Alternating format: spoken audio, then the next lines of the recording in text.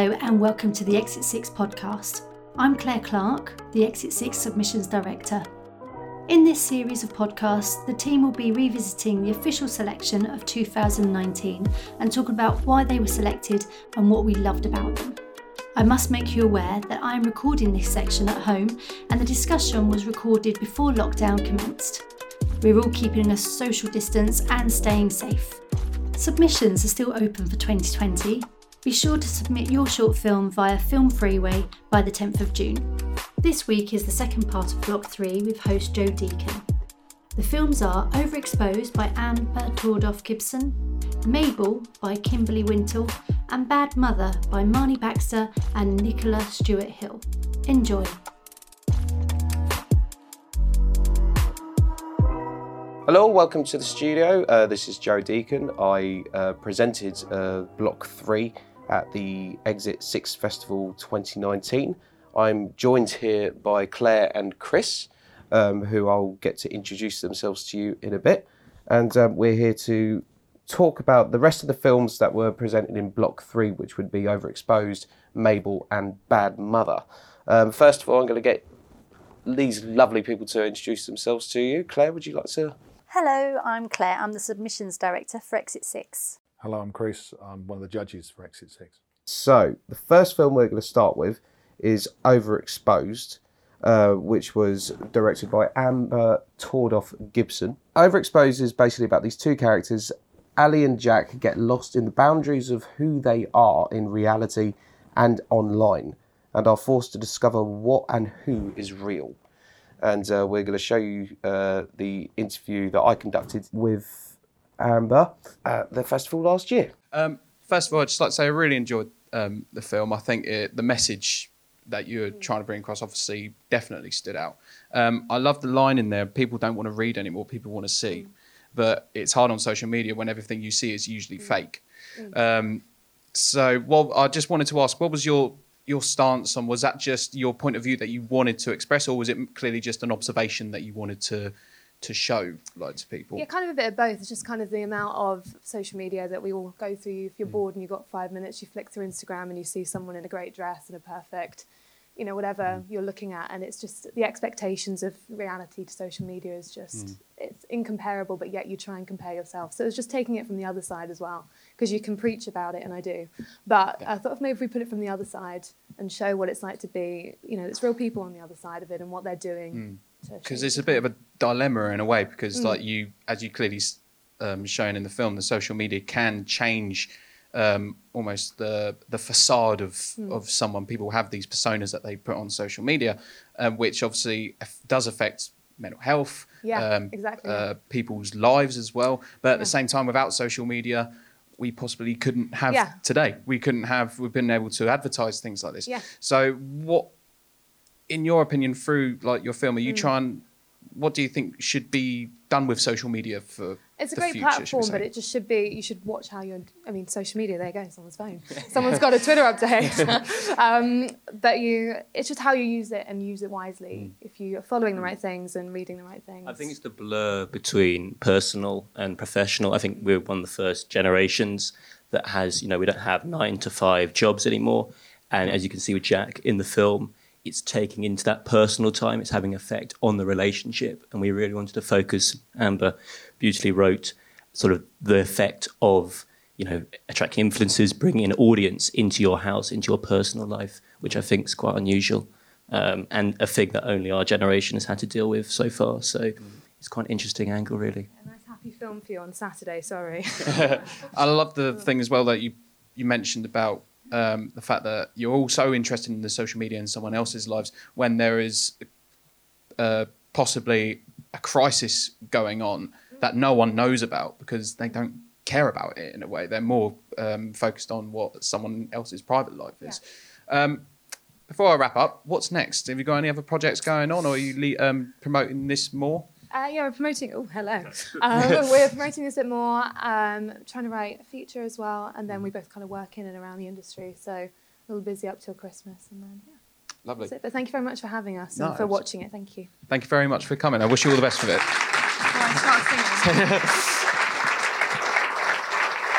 Well, first of all, obviously, any film about social media is always going to spark the question about social media. So I'm going to open it up to you guys on your thoughts and about whether it's right, whether it's wrong. How does it work? I do think that obviously social media has its place because we promote Exit 6 all over it. So we're hoping that everybody's following. But it's when this film certainly, I think, focuses on influencers and how they get a lot of sponsorship and money for doing what they do, but they don't know when to stop in this case. And when it starts to, it's one thing talking about what you've had for dinner, but when you drag in your loved ones into it and making them part of it, that we don't want to be part of this. We don't mind you doing what you do because you're clearly loving it, but it's like, would you drag your loved one into your office and make them go through your emails with you? No. So it's quite it's a serious matter actually. It's a serious subject because it's very much about a relationship and about how your work life and your love life and your social life it becomes blurred with some jobs, and how you do need to separate the two. So it does tackle quite an interesting subject, certainly. Chris, any thoughts on social media, or especially how it was portrayed in that film? Because obviously they touched on like global issues as well that were obviously being ignored. So what did you think about that? Do you think that's definitely relevant? It is relevant because social media, there's an element of social media which is driving people inward, away from society, and more people are being driven into their own heads, I think, in many ways, into their own sort of self-obsession. And obviously that film does concentrate very much on this one guy who is becoming more and more obsessed with his life as product. And it also sort of touches on the transitory nature of it, that the sheer amount of effort he's going into to get what is presumably a fairly short-term result, the amount of effort you have to put in as an influencer or a vlogger just to get a few likes that people will then forget, as what the other character says, this novel, this book will be around in 100 years. Nobody will remember what your last vlog was. But it's the amount of effort that people are having to put in to maintain this sliver of attention. But you see it in social media. If you're not even an influencer, especially on things like Instagram, especially nowadays, I've seen examples of like people that will do anything just for a couple of likes. So that obviously resonated with me as someone who doesn't really care for anything like that. But it definitely brought across that message of, as you guys said, like the balance of being there and being in the now, being here. So the next film that we're going to be looking at is Mabel, which was directed by Kimberly Wintle. I loved Mabel. Personally, I thought there was something really nice and really quirky about it, and I thought the cast was just brilliant. It's basically Mabel tells the story of emerging from great loss. Quirky Mabel finds a connection in a kind and attentive barrister. But is the time right? Now, that's what threw me off at the end. As I said, great cast. Had Alexander Draymond from The Last Kingdom. Like, I had my little man crush, I must admit. What did you guys think? Is like from a quirky film perspective? I really like this because it's a very tender story about a girl who loses a friend, and it's about how you conduct yourself in those situations, like after losing someone. Like, you used to go and do stuff together, and it's hard to break with tradition, birthdays and things like that. But it's when she meets the guy who serves her coffee, he gets to know her, and yeah, he's good looking, and so there's that glimmer of hope that a new relationship will hopefully fill the void that she's feeling.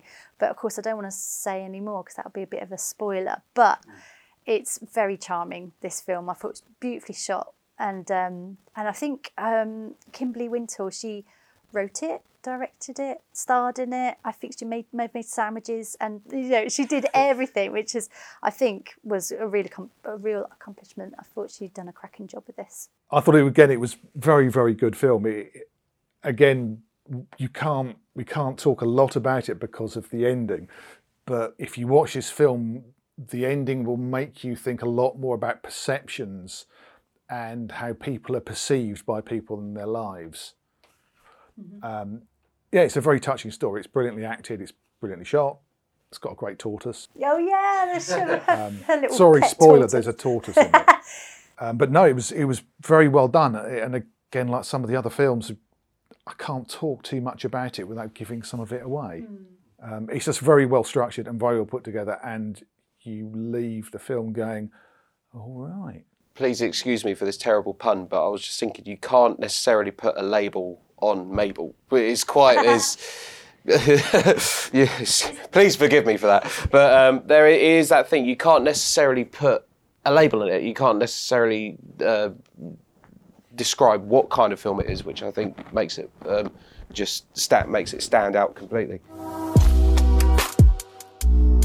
The final film that we're going to be talking about is Bad Mother by Marnie Baxter and Nicholas Stewart Hill. Bad Mother is about a frustrated mother finds understanding and solace from a stranger on the beach, but can she be trusted? And we have audio, which we're going to go to with myself interviewing Marnie and Nicola at the festival last year. First of all, I'd like to say congrats. I was really quite taken by that film because it threw out the word to me, trust. That was like the word. Like I remember my dad telling me about like when he was a kid, and he was roughly about their age, and he remembers like strangers from their neighbourhood when he's playing with his brothers and all that. A stranger from the neighbourhood would kind of like past them and say, "Listen, your mum's just called me from your kitchen window to call you guys back for dinner," sort of thing. Obviously, this was back in the 60s when you didn't worry about something like that. Would you say that this film was kind of saying that trust is almost gone? That kind of sense of communal trust is dead now, sort of thing? I think it was the reason that we made the film was because of something that happened to me with my children. And it's very much a question about that, isn't it? And in the making of it, we were constantly asking ourselves, did the mum do the right thing? And certainly for me, I sort of did something fairly similar, not completely the same, not totally the same, but a bit the same. And when I had my moment of panic, I thought, if something had happened to my children, I would have been vilified, utterly vilified in the press for having trusted somebody. And that was sort of where we started with the process of writing it, really, was that idea exactly of trust and around children. Yeah, and the whole Madeleine McCann thing, and you know, it is that thing of, I think, possibly just wanting to put it out there and say, well, who did you trust? Who did you judge? Like, sort of play off. And how quickly we judge, especially mothers in society today. It's always all on the mums, and I think that is we are sort of moving forward from that, but it certainly does feel very much like mothers are continually judged.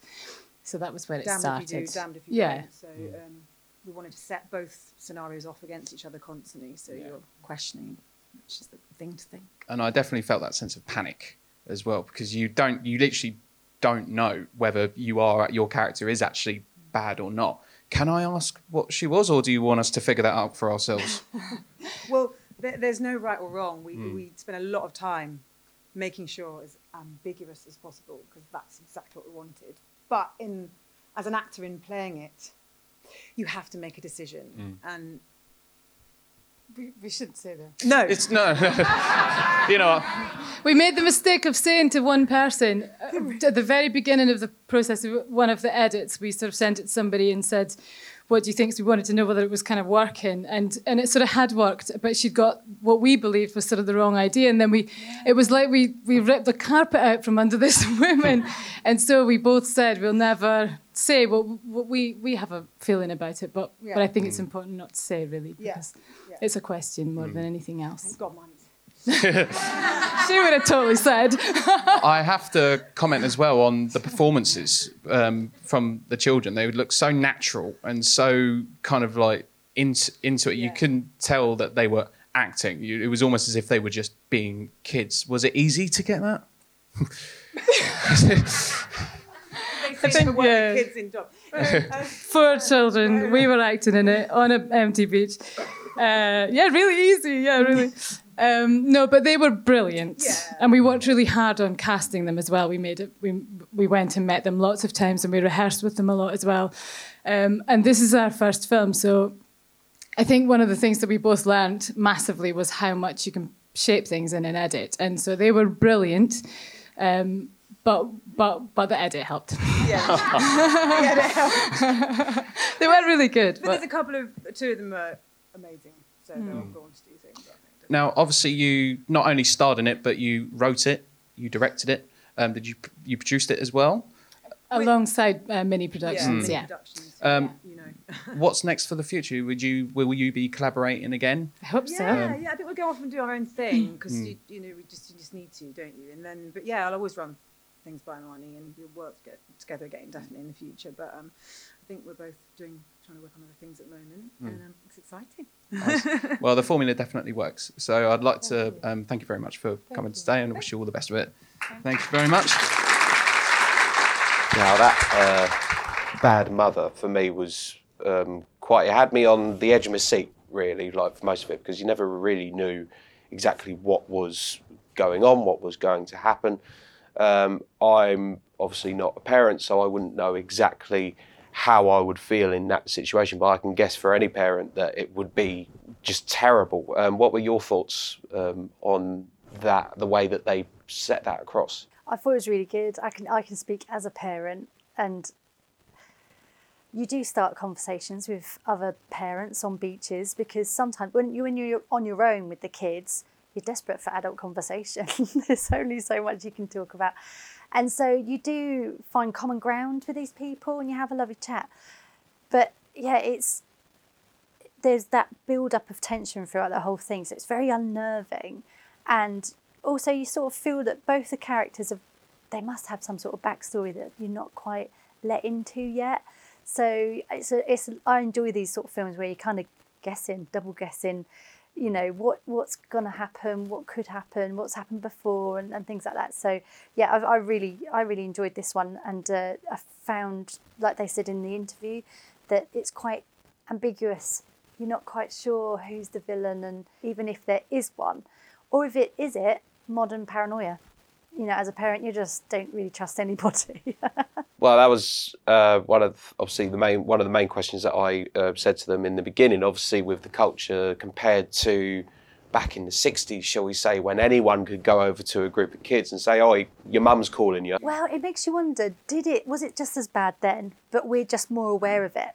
You know, because of the media coverage of awful things that happen, and so yeah, you do wonder. But either way, yeah, you just can't. I wonder how people can leave their dogs outside supermarkets nowadays.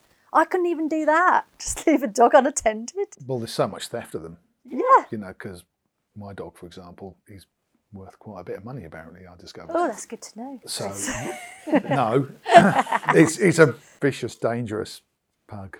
Nobody would want him anyway.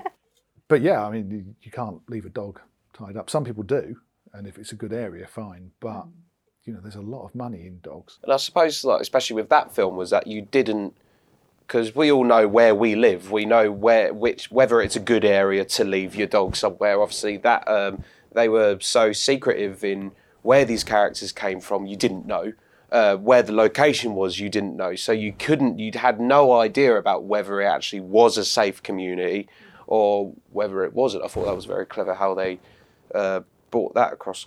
Chris, like, about the whole thing, what did you think of it? It's very well done. There is this palpable sense of unease that grows throughout it, as you were saying, because it seems on the surface to be a very normal conversation, two parents having a chat, but it's just this slow feeling of there's something not right. And the first character that you're introduced to in most films is the protagonist or the hero or whatever, and you're never quite sure. And I think the ambiguity was probably the main selling point of it, and maybe it is about modern paranoia and child safety or just meeting a stranger on a beach. You don't know who you're going to get. Well, that is all we have for today. Thank you so much for joining us, and we shall definitely be seeing you sometime soon. Take care. This podcast was produced by Face TV with music from Joe Williams.